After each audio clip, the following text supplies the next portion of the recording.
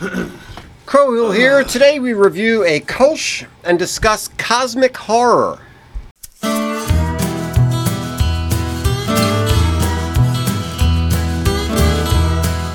Hello and welcome to Beer and Conversation with Pigweed and Crowhill. Good evening, Pigweed. Good evening, Crowhill. What's on your mind? Cthulhu. Cthulhu. Yes, okay. yes. Yes, you see, it's time for P&C's shortcut to the classics. Oh, that's right. Yeah, yes. Where we read great books by the world's great authors so long as they aren't too long. Yes, we like to keep it under 100 pages. And for this show, we check out a pair of short stories by HP Lovecraft. It's The Shadow Over Innsmouth and Call of Cthulhu. Okay. Well, very good. But since we're doing our literary book, we actually need some help here. Yes, we do. Our literary contributor. All right. Woo! Longinus. Longinus. Cheers. Right. Cheers. Yes, so this is October, our scary book. Scary month. It's a scary month. Yes, so this time last year we did a bunch of Poe stories and went to Poe's the house. Poe Museum, yes. And the year before that we did what? Frankenstein. Yeah, Frankenstein. We did Mary Shelley's Frankenstein. That's right. So so this scary month is Lovecraft. And it's plenty scary. It's plenty scary. And we have a dark and scary beer to go with it. So what do we got here? This is from Baltimore. Yes. It's Dark Usher. It's got Edgar Allan Poe's face on it, yes. And a year ago we did Fall of the House of Usher. Yes. And the name of this beer is Dark Usher. And it's a dark Kolsch style, which is strange because Kolsch isn't usually dark. Not at all. So let's see. What do we got? I think it's interesting to note that this is a regular beer. That it actually is a real beer. Yes, it is. We've finally gotten past our thank review you. of the no alcohol beers. We did 12 straight no alcohol beers, and now that's scary. Scary. It's dark. Spooky. It's got a nice dark flavor to it. Yeah. But I wouldn't, I don't know what's Kolschy about it. Because usually there's a crisp Pilsner-like taste to the finish on it that I think you kind of lose when you darken it up. I think so, because a Kolsch is a German ale, but it's fermented at low temperatures, and you're right, it has a lagery type of a finish to it, but it's totally lost in this. Yeah, what's dark beer. What's in the black lager? What's the name for a? Gosh. It's like a German name. Yeah. Whatever that is. Okay, So it's kind of that more like that. Yeah, right. All right. Well, it's delicious. I'm gonna have to get some of this. Yeah, it is good. Dark Usher. All right. Usher. Okay, so what order are we doing these books in? Well, I want to do Shadow Over Innsmouth first, and finish with the biggie, the Big Cthulhu. However, before we get started, I want to play the opening paragraph, because this guy reads better than I do. The opening paragraph of Cthulhu, because it could be the opening paragraph of the introduction to the Lovecraftian world. Okay. So let's just see how... Seems appropriate. So we're going to do real high-tech here and just play this right into the microphone. Go ahead. The most merciful thing in the world, I think, is the inability of the human mind to correlate all its contents. We live on a placid island of ignorance in the midst of black seas of infinity, and it was not meant that we should voyage far. The sciences, each straining in its own direction, have hitherto harmed us little. But someday, the piecing together of dissociated knowledge will open up such terrifying vistas of reality and of our frightful position therein. We shall either go mad from the revelation or flee from the deadly light into the peace and safety of a new dark age. Wow. Yeah, when I read that really struck me, and I was listening to it, not that recording, but a different recording. I listened to it again, it struck me. Yeah. And I thought the interesting thing about it is if you were to contrast two views, one view says, if you had the opportunity to peer into reality itself, you would find joy and beauty and order, and it would be amazing. Right. And then H.P. Lovecraft's view is if you could get past our ignorance and this lovely blindness that we live in and peer into reality itself, you would find horror and madness and death and destruction. Right. You would run away and die, or go mad, and or go mad and then die, or something. Yeah. So that paragraph opens this story, but he's just all of his stories in general are the times that this horrible, frightening world reaches in and touches us, right. or we bump into it, yes. or we accidentally reveal it. Yeah, it's a fairy story in a way, because a fairy story is when you get out of your own world and you're into the fairy world. Yeah. So this is a fairy world. It's just a horror fairy world. Yeah. And the thing is, there's no cosmic battle between man and monster. I mean, we can't even comprehend what their motivation is, what their morality is, and there's no competition here. Yeah. You just, if you run into this world, you're gonna die. You're just gonna die. It's just bad. And if they don't kill you, you'll just kill yourself. So before Lovecraft, mm-hmm. horror was he was a big fan of Poe. Okay. But there's a lot of witches and ghosts and spirits and that kind of thing. He introduced space and science into horror. So cosmic horror is kind of a term that people use. Although there's not a lot of spacey stuff in either of these stories. That's true. But Cthulhu comes from outer space. Right, the deep ones come from space. Right. So that's sort of what he's credited with, sort of sci-fi fiction. Okay. Something Sci-fi like horror. Yeah. Sci-fi horror. Yeah. Alien and that kind of thing. Right. But he wasn't very popular in his lifetime, right? Yeah. You wonder how. Yeah. When people do. I was watching a show on Van Gogh the other day. Yeah. Like, how do you keep going? Yeah. Committed to your art when nobody's really that impressed. Yeah. Right. And you're like, no, this is still my thing. Yeah. You're poor and nobody thinks it's very good. That's Well, all right. you know what? Just keep going. Once we die, this podcast is going to take off like crazy. So, all right. If we happen to fake our own deaths, cut that out. Edit that out. Edit that out. Producer, edit that out. I would just like to say before we begin, I would have bet you $100 that Lovecraft was British and not American. When I Some of the read that he was spellings are British. American, Every once in a while, you run across a British spelling in there. I would have said no. Yeah. I thought he was straight from the island. That's good. In listening to the one reader that I was listening to for Shadow Over Innsmouth, for a bunch of his stories, he's English and it just seems right. Yeah, for whatever reason, some of the words had English spellings. Let's see if I can find Why does a he couple. say shoe and shooed for show and shown? Oh, I know. Yeah. Where does that come? I didn't even know that was an English sound, or I don't know where that comes from. I don't know. But it's in all of his stories. It's shoe for show. I don't know what that. All right, how about a little bit about his life? Sure. Okay. Born in 1890, Providence, Rhode Island. Basically lived his whole life there. His dad went mad when he was little. Died in an insane asylum. Turns out to be onset of untreated syphilis. Okay. Raised by his mom. Then he had a nervous breakdown in high school. Didn't finish high school. One of our many writers who didn't. I know. Some of them finished high school. Didn't go to college. Some didn't even finish high school. I know. It's pretty amazing. So anyway, big reader. Didn't try his fiction until say 1917. He gets married. Moves to New York, which was terrible for him. He and his wife split up. He produces nothing that's great. When he goes back to Providence, that's when the big his big output takes place, and then he gets intestinal cancer and dies at 46 or something like that. Right. And, so yeah. What did the HP stand for? Yes, Howard Phillip. Okay. Interesting name. So Weird Tales, which I think is still around, isn't it? So this is back in the 20s.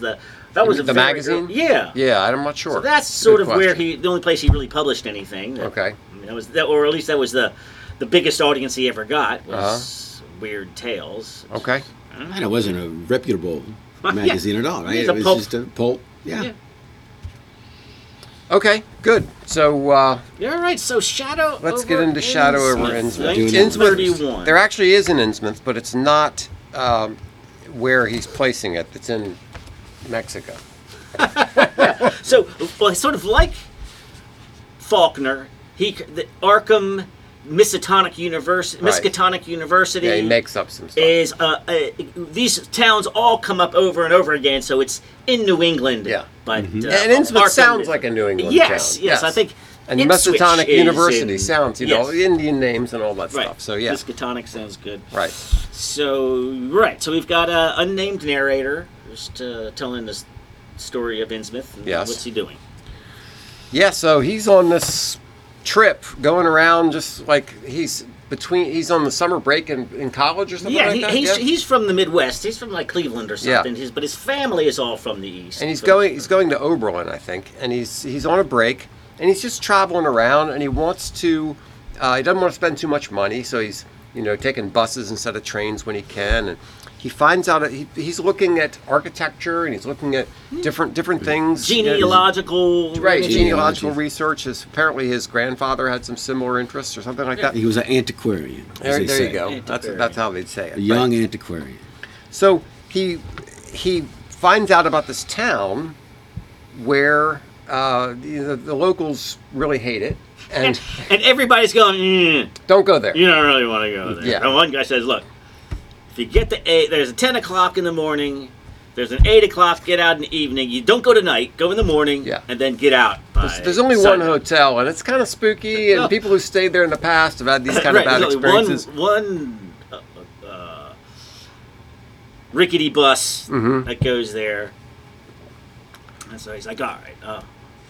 He's got some sense of adventure, and the fact that nobody wants to go there, well, maybe I'll just go see why. Yeah. Get the heck out. He says, I have an odd craving to whisper about those few frightful hours in that ill-rumored and evilly shadowed seaport of death and blasphemous abnormality. That's just a little taste of Lovecraftian prose, right. Yes. Well, let me just stop for 1 second. We're talking about the guy who pushes on even though nobody thinks his writing is great. Yeah. This is at the time of sparse writing. This is really the time of Hemingway, where you're stripping. This is 29, 30? Yeah, this is 30. Right. So this is his writing style is it's closer to Melville from a few decades earlier. It's not a fashionable writing style anymore. It's not quick. No, it's he, especially when he's talking about something horrible, he takes his time. Yes, I've heard it described. I saw a show on him by a current horror, Guillermo del Toro, and he referred to it as Baroque. Okay. I'm like, sort of gaudy, sort of, right? Yeah, that's a good word for it. Yes. So he finds out about this awful place, and he pulls up. He decides to take the bus. You want to hear about the bus driver? Yes. Yeah, that's the first time you get a sort of a description of what he's getting into. Yeah. His age was perhaps 35, but the odd deep creases in the sides of his neck made him seem older when one did not study his dull, expressionless face. He had a narrow head, bulging, watery blue eyes that seemed never to wink, a flat nose, a receding forehead and chin, and singularly undeveloped ears. His long, thick lip and coarse-pored, grayish cheek seemed almost beardless, except for some sparse yellow hairs that straggled and curled in irregular patches, and in places seemed queerly irregular, as if peeling from some cutaneous disease. His hands were large and heavily veined, and had a very unusual grayish-blue tinge. The fingers were strikingly short in proportion to the rest of the structure, and seemed to have a tendency to curl closely into the huge palm. As he walked toward the bus, I observed his peculiarly shambling gait and saw that his feet were inordinately immense. The more I studied them, the more I wondered how he could buy any shoes to fit them.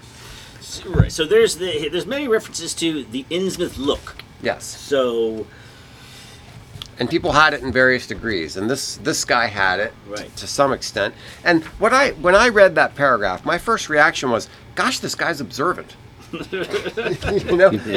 You see some odd-looking fellow, and you stop to say, "Boy, his ears are small, and his hands are." That's really detailed observation. Well, he was on the bus for a while.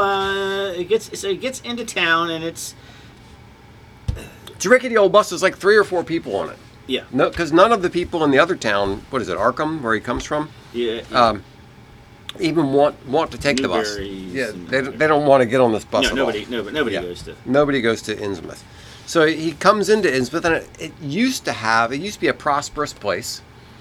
There was good fishing, and there was other industry going on there, and it has a fantastic skyline.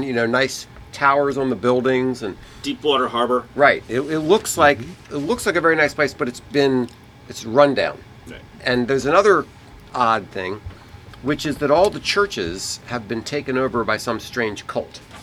Right. So all the churches in the town. So So there's no churches are left. There are no old people. Yeah. Around, only young people, and up to this bus driver, what he said was maybe 35, but looking older. Yeah, but somehow these people seemed more disquieting than the dismal buildings, for almost every one of them had peculiarities of face and motions which I instinctively disliked without being able to define or comprehend them. Right. So there's a kid working in a drugstore. Yeah, a normal kid who doesn't live in the town. He doesn't live in the town. Yeah. He just got moved there. He talks to him for a little bit. He's just trying to get the lay of the land and gets a little bit of a hand-drawn map. Right, yeah. And what makes him seek out the Zadok? Yeah, so he'd heard some scary stories, and I'm not sure he actually sought him out. I think he knew about him, and then when he saw him, he went to speak with him. Yeah, the kid from the drugstore.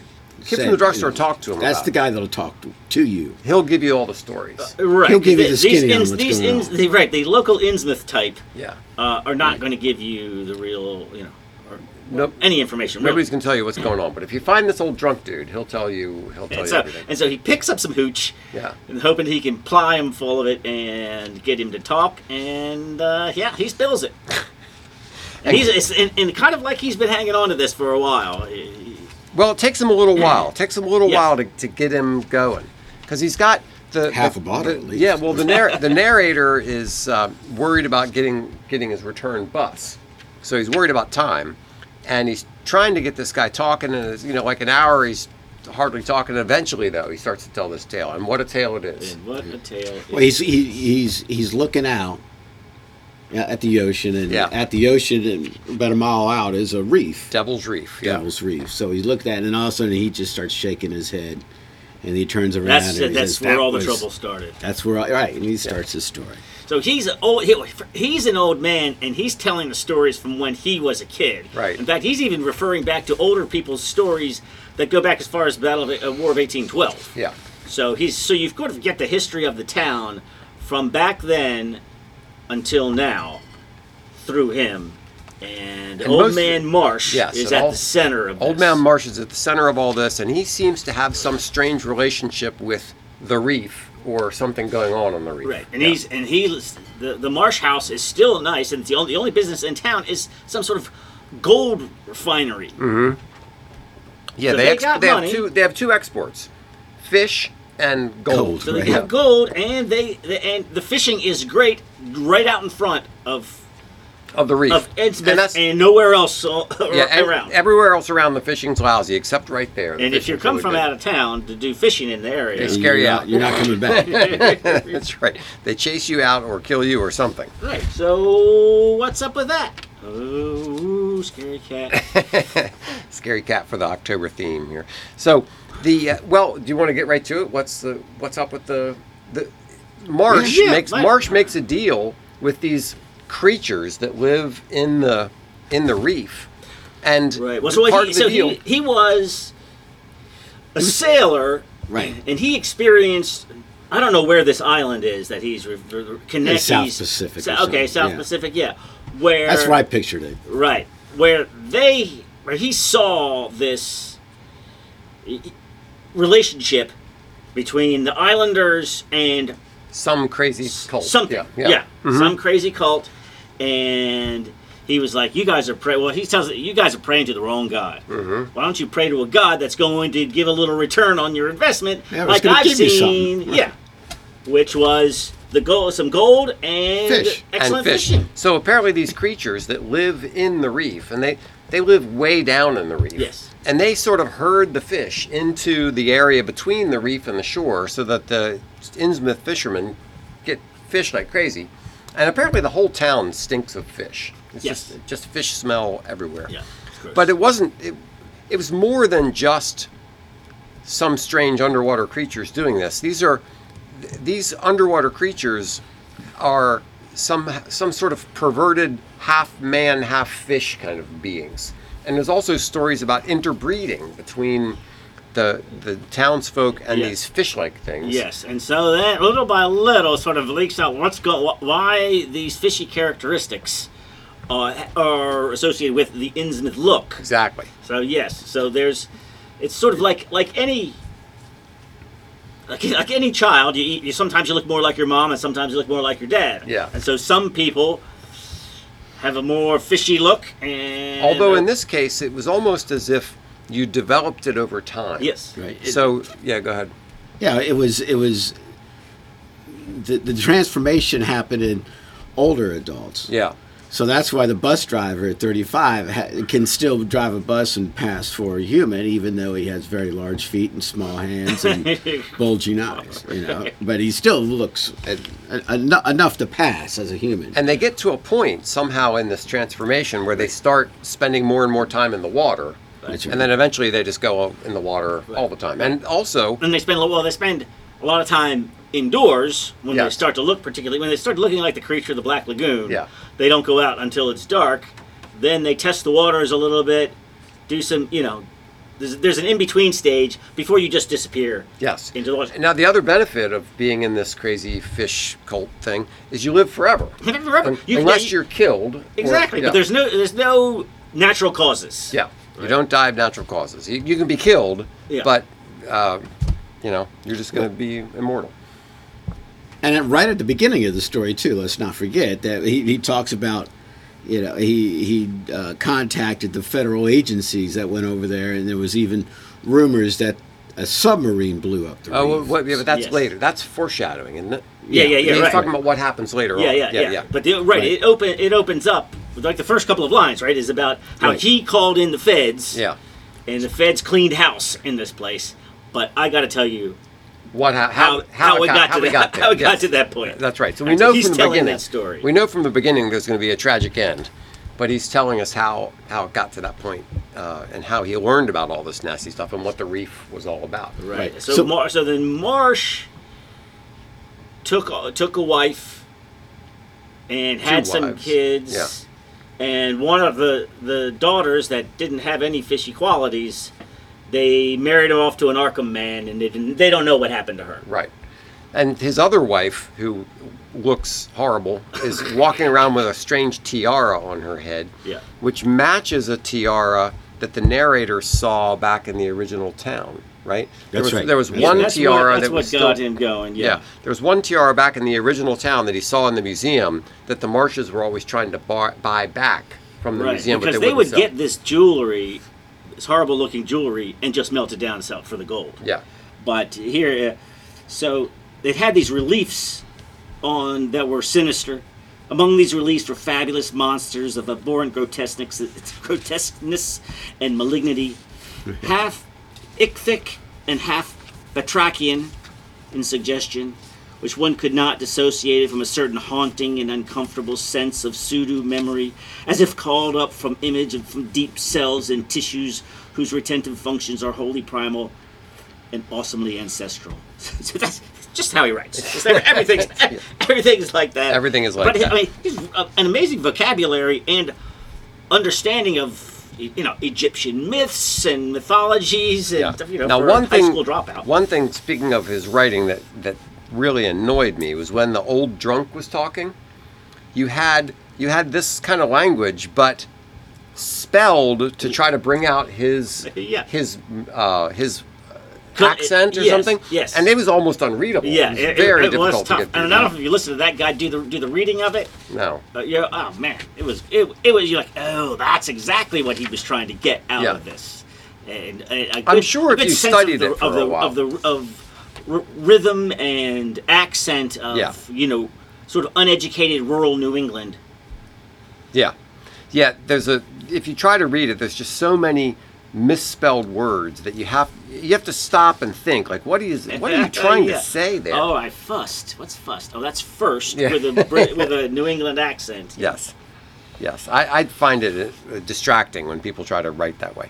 So the kid the narrator, he's 19 or something, has his conversation with the old dude, and then it's time to go get on his bus. So he goes back into town, and the bus breaks. But down. they're kind of disrupted by. Well, the tide's coming in, and old man freaks out and runs off. Yeah. And is never seen again. Yeah. Maybe I think so. The implication is that he has shared too much with an outsider, and maybe the old man needs to go, and so does the outsider. Yeah. Who goes into that crummy hotel room. Well, yeah, he goes into the hotel room because the bus broke down, so he can't get out of town. Right. And then he goes to the one terrible hotel room. He gets some meager dinner, and then goes into some room upstairs and locks all the doors. Right. And the story we heard in the beginning was of people in this hotel would hear strange sounds all night and all this. Well, he starts hearing sounds of a mass of people coming up the stairs, trying the doors, trying to get in from all sides into his room. So he's thinking, I've got to escape. Yeah, he does the smart thing. Yeah. Yes. At this point, you think of, well, does he just sit there and open the doors? Nothing's wrong, or what? But no, he decides to. He's going to get out. Yeah. And so he thinks about getting out the window, but it's too long of a jump from his window to the top of this building. Right. So he goes through this elaborate ruse to try to get into like 2 rooms down, where he can jump onto the building, and barely, escapes barely. All right, tries to stay away from the street. Now there's like an angry mob, pitchfork mob with torches. Kind of a frog fishman. Yeah, kind of a classic sci-fi thing where you have this big mob of shambling, zombie kind of thing. Like all these zombies chasing him down the road. But these people look fishier than any of the people, even fishier than the people he's already seen. And he's seeing more coming up out of the water. There's some hopping, there's some slapping, there's some, there's strange a priestly-looking guy, priestly frog-headed guy with one of those tiaras on. Yes, and a robe. And fortunately, though, there had been, in the heyday of the town, there was a railroad that went to the town. So that is what he follows. He knows he can't take the highway. And so he follows this railroad out of town and does eventually make it. Yeah, and it was the end, for whatever remains to me of my life on the surface of this earth, of every vestige of mental peace and confidence in the integrity of nature and of the human mind.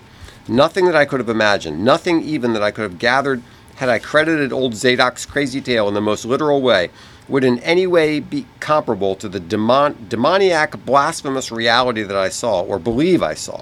And he goes on like that for a while, but the horrible sight of these nasty forms vaguely suggested the anthropoid with their heads, they were the heads of fish with prodigious bulging eyes. Yeah. Right, so now he's taking the whole thing in for what it really was. Okay, so the world is... Things like this do take place in the world. Oh, that is jacked up. That's actually a good point to mention, because he has that. There's this quality to it where he starts off with, I'm a science guy and I only believe what I'm always looking for the naturalistic explanation for everything, and I don't go for these crazy woo-woo explanations, which is why he was willing to go to Innsmouth in the first place, because he didn't believe all the superstitious, scary stuff.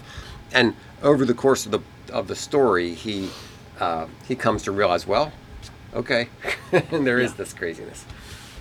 Right. Now, also, but the story's not done, right? No, the story's not done. Right. So he's still getting he's still recovering, basically, from that experience. He gets out, he goes back home, all that kind of stuff. He's recovering. But the end is a few years later. Yes. Yeah, and he's sitting around and starts to look in the mirror. Yeah, but he looks a little bit more into his genealogy and finds an uncle, and finds a great-grandmother who actually came from where? Yeah, Markham. Yes. Yeah. Yes. She was a marsh. She was the missing marsh. daughter of the marsh who got married off. And this is when he discovers that he is actually descended from these creepy things, Yes. and he starts to look in the mirror and see that he's starting to develop the same. Right, and then the other thing is his uncle takes him to the bank and to the safe deposit box, and unwraps one of the tiaras. Yes, exactly. And he's like, "Oh my!" And that freaks him out. Yes. Freaks him out. He buys a gun, and like a lot of Lovecraft, so I'm going, well, I guess he's just going to kill himself, because that's how a lot of Lovecraft, you see what the real world is like, and you're like, I'm out. Yeah. Right. But he changes his mind, doesn't he? Yeah. And he says, wait a minute, I'm in. I'm one of these guys. I guess I'm going back to Innsmouth. Yeah. Yeah. And he decides that Yes. that's his destiny, and he's going to be swimming with the fishes. And not in the way that. And he gets rather excited about it. Yeah, he's excited about it. Stupendous and unheard of splendors await me below, and I shall seek them soon. But the one thing you don't think about it is he was the one that called in the cavalry, so to speak, to strike it. So, is there anything left? Actually, it's a good question. Right. If he goes back, maybe they won't be there. His Uncle Douglas is in the madhouse, and he's getting ready to shoot himself, and he changes his mind. Yeah. What's the last paragraph? Oh, I was switching back over to the other story. I shall plan my cousin's escape from the Canton madhouse, and together we shall go to Marvel's shadowed Innsmouth. We shall swim out to that brooding reef in the sea and dive down through black abysses to Cyclopean and many-volume Yathley. And in that lyre of deep ones we shall dwell in mist wonder and glory forever. It's kind of upbeat in a creepy way. In a creepy sort of, did you notice how many times he used the word cyclopean? Yeah, he loves that. He loves that word. Yeah. Yeah, you hear it a lot in Cthulhu. Yeah. Actually, we need to get to Cthulhu because we're running a little on time here. So he's the biggie. The Cthulhu is the Lovecraftian. If people have heard of the word Lovecraft, they've probably heard of Cthulhu. If they only know two things, it's Cthulhu. So, and the pantheon of gods and monsters is often referred to as the mythos of Cthulhu. Okay. So that's why we got to do Cthulhu. So the first story came in 5 chapters. This one's 3. The Horror in Clay, The Tale of Inspector Legrasse, and The Madness from the Sea. Right, and it's an interesting telling of the story because it's 3rd, 4th, and 5th person. Yes. So it's right. So there are 3 sections of the story that form one story. Yes. Right? Yes. So we first find out about this where some guy has to administer the estate of his dead uncle or something who was a famous academic who died suddenly, although he was an old man, but he died suddenly. So he's going through his affairs and trying to get everything in order, and he finds this documentation that seems kind of odd, and he sees these different stories, but he also finds this goofy object, this little piece of clay that's been molded in a certain way. And he tracks that down to some young man who's been having dreams, and created this clay sculpture out of the images that he had in his dreams. Right. And the important thing are the dates. It's this between March and April of 1925 that as he is digging. Maybe does he get all these scraps of paper from his uncle's collection before he meets the crazy student? Actually, I thought the stories from the crazy student were written up in his uncle's documents. But he comes across a number of events that take place around the world. Or is that the second that's section? right. Yeah. Right. But it all take place at the same time when he's having these fevered dreams. Yeah. Yes, let's get to Cyclopean again here. So his dreams of great Cyclopean cities of Titan blocks and sky-flung monoliths, all dripping with green ooze and sinister with latent horror. So he produces this little sculpture from his dreams. Yes. And what does he do? He takes the sculpture to have some other people look at it. Right, he takes it to a conference down in like St. Louis, and he looked at it, and then he meets the inspector down there, right? Because the inspector is investigating an incident in Louisiana.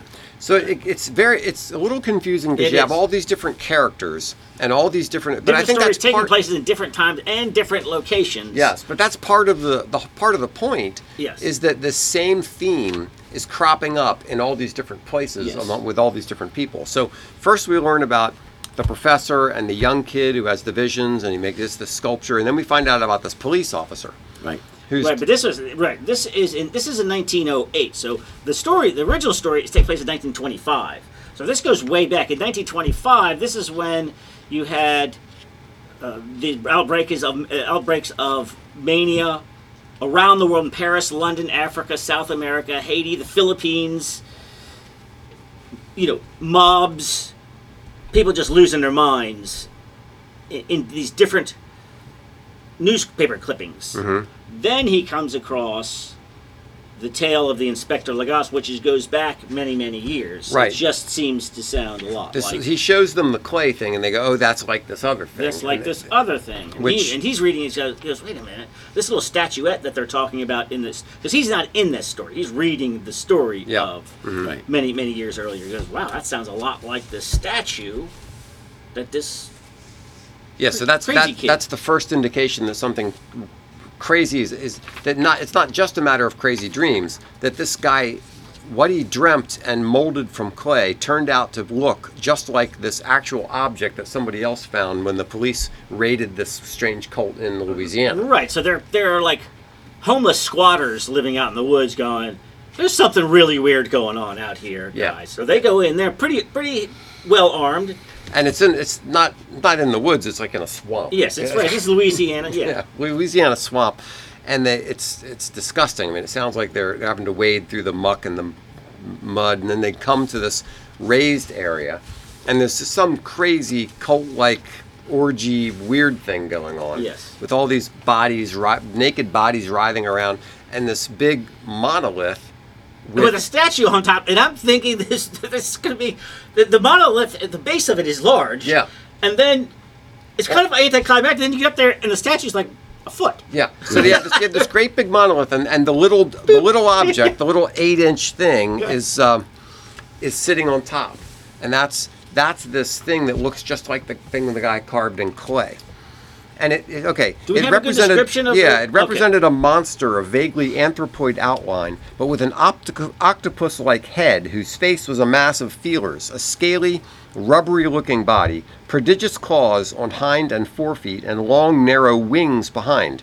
This thing, which seemed instinct with a fearsome and unnatural malignancy, was of a somewhat bloated corpulence and squatted evilly on a rectangular block or pedestal covered with undecipherable characters. Nice. Yeah, and the other odd thing about this little object was that the stone that it was carved out of was not from the earth. No. Like geology. And they ran past all kinds of people who were familiar with ancient languages and hieroglyphics and stuff like that, and they're going, nothing. Yeah, we got nothing on the language, we got nothing on the stone, we got nothing on the thing that's carved on it. It's just everything about it is a mystery. And then there's this strange phrase. Does anybody want to try to pronounce this? I've heard people do a really good job at it, but I wouldn't even try. Yeah, it's a bunch of crazy words thrown together, and the most important ones are Cthulhu Relay. Yeah. But translated into English, it supposedly means, in his house at Relay, dead Cthulhu waits dreaming. Right. So they arrest a bunch of these cult members, and only one guy, old Castro, is the only guy who's willing to talk to him, and even he doesn't give him much, but he does at least give him that English translation, right? And another strange thing about this story is they find this weird group of people in the Louisiana swamp, and then they also something about these Eskimos who had the same kind of. So another right. So at this conference or whatever, so another professor of anthropology, he says, there was a similar phenomenon in 1860. A tribe of degenerate Eskimos, I guess it's in Greenland, right? Formed some sort of devil worship. with deliberate bloodthirstiness and repulsiveness. So there's been this cult. And it pops up. And it just pops up from place to place. That's all over the world. It's very old. And it seems to have strange origins. It seems to have like outer space origins. And it seems to pop up in people's dreams. Yes. And I guess that's related to Cthulhu waits dreaming. You know, it's like maybe there's some relationship between Cthulhu's dreams and the dreams that people have about Cthulhu. Right. Yes, and he's old Castro in jail says he's kind of explaining the deal that these great ones came from before mankind. Yeah. They've been here all along. They worship, so they said, the great old ones who lived ages before there were any men, and who came to the young world out of the sky. Those old ones were gone now, inside the earth and under the sea, right. But their dead bodies had told their secrets in dreams to the first man, who formed a cult which had never died. There you go. Yes, right. And they're hoping to awake the dreaming and sleeping Cthulhu, right? Because I don't know how much fun this sounds, but this is what they're hoping for: that the liberated old ones would teach them new ways to shout and kill and revel and enjoy themselves, and all the earth would flame with a holocaust of ecstasy and freedom. Okay. Yeah, but it's a pretty awful freedom. Yeah. So that jumps us to the next story. Yeah, the madness from the sea. Right, the Norwegian. So then the crazy Norwegian. He tracks down. The narrator, now he's not even, he's done looking for all of this. He's just helping a friend who's got some mineral rocks or something wrapped in some old newspaper. Yeah. And then he unravels this newspaper, and it tells the story about a boat. Yes. That's harbored in Australia. Right. It was coming from South America to Australia. Yeah, and like one boat coming from South America to Australia ran into this other boat that was derelict, right? And there was some kind of a battle or something. Well, they were trying to keep the people on the nut jobs on this boat were trying to keep the good guys. Yeah. I forget what the name of each of these boats is called, because that'll be helpful if. The Vigilant and the. Right. Yes. So they're going. You know, don't go that way. Don't go that way. And they're like, well, now I kind of want to go that way. Yes. So there's a little battle. They sink. Their ship gets sunk. Right. They board the other ship. Yeah. Kill everybody. Yes. And now they have their ship. And is there another statue on this? Well, they end up. Statuette? They end up going to. Okay. So that ship. There's only two people left on that ship, right? There's one. No, that's after they see the. Yeah. So they find this loathsome island. Yes. Which just sort of comes up out of the sea for some strange reason, and it is once again he uses his favorite word about the rocks. And masonry. It's covered with a lot of Cyclopean city, and it has it's covered with ooze and slime and ooze. The angles are all wrong. Yeah, the geometry doesn't work. Geometry doesn't work. Things that are obtuse should be not of this reality. Yeah. So they get onto this island and climb around, try to climb around, and I don't have the line there. It says that a couple of sailors did what centuries of cult worshippers could not do.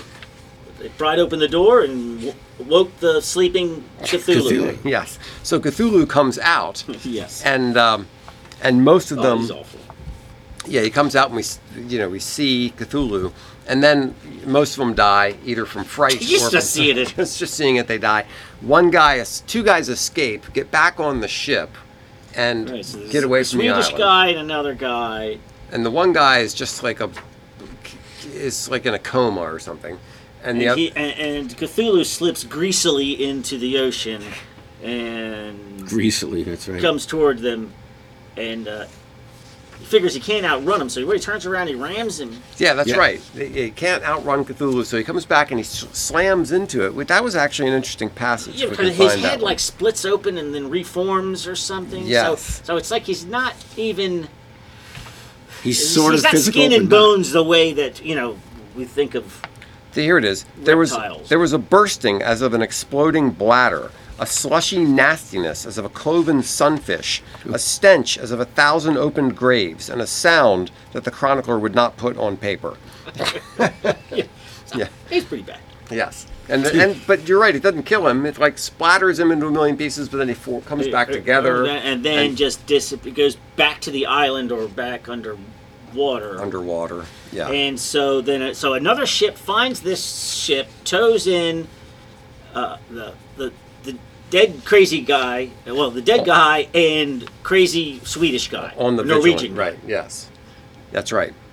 And then it gets reported to the Admiralty and everything, and they decide they were just nuts. And yeah, that's right. Kind of the end of that. Yeah, and the young man, our narrator, traces this back, sees the article, goes to Australia, finds nothing of interest there, except to find out that the Norwegian guy went back to Norway. So he goes to Norway. And he just recently died, but left some papers behind. That's right. Written in English, so his wife didn't even know. Exactly. He wrote them in English specifically so that his wife couldn't read them. Right. Because he didn't want them to. So this is the. Oh, another theme that runs through. Is it this one or the other one? That anybody who finds out the secret of this gets killed. Yeah. No, you're right, because that's why he figures he's not long for this earth, because now he knows, and that's why his great uncle was killed after being jostled by a nautical-looking Negro. Whatever that means. Right. So shall I read the end part? Yeah, let's do it. Who knows the end? What has risen may sink, and what has sunk may rise. Loathsomeness waits and dreams in the deep, and decay spreads over the tottering cities of men. A time will come, but I must not and cannot think. Let me pray that, if I do not survive this manuscript, my executors may put caution before audacity and see that it meets no other eye. Right. He doesn't even think that he should leave this. He's afraid that if anybody looks into it, they're going to run into the same thing. Right. They're going to run into the cult, and you just be better off not knowing. Exactly. Well, that takes us back right to the beginning, where right at the very beginning he says, the most merciful thing in the world is the inability of the human mind to correlate all its contents. You're better off not knowing all this stuff. Yeah. It's not right. We have a guy here who has put the pieces together, and guess what? Didn't go well for him, or his uncle, or the next person who finds out. So don't do it. What are you going to do with this information anyway? Right. Oh, gosh. Well, that was fun. Now, would you be surprised at all to know that that the man who lived his whole life in the ocean state hated seafood? Oh. Now, so all of his monsters are what? Slithery, tentacles, slimy. Yes. There's all of this disgusting fish smells. Yes. Right? So you can see that for him, what is horrible? That disgusting, fishy... Anything that comes out of the ocean. Yes, slimy, scaly... That's interesting. Right? That is interesting. It makes sense. Yeah, it does. All right. Well, it was very interesting. I'd never read Lovecraft before, and it's creeped into popular culture. There, looking into he's shown up on The Simpsons, on South Park. There's people there's Lovecraft Country, right? There's that show. The Lovecraft Samuel Country Jackson series, is part of it. Yes, with. What was his name from The Wire? Who's Omar from The Wire? Omar from The Wire. All right. Yeah. So, were there any movies made of the Call of Cthulhu? Were there any? Though there's one that seems to be pretty good. It's from 2005, and it's created like a silent movie. So it's black and white, a little bit jumpy, but I can't find it. And you can buy it for $20, but you cannot stream it anywhere. But the director died. Of course he did. I made that up. I don't know if he died. All right. Well, that's HP Lovecraft and two very interesting stories. Yeah. If you want to get some lessons on how to write creepy, scary stuff, check out HP Lovecraft. The first story, one of his earliest stories, is called Dagon, and it's like 6 pages long, and it's proto Cthulhu. Okay. It's sort of, I see. So he's mysterious discovering of underwater creepy stuff, and he says in the beginning of it, he says, probably going to kill myself when I'm done with this story, and then he runs out of morphine and jumps out a window. All right. Oh, sorry. Okay. Well, we're out of time here, Yes, so here we go. Cheers. Cheers. Thanks so much. Cheers.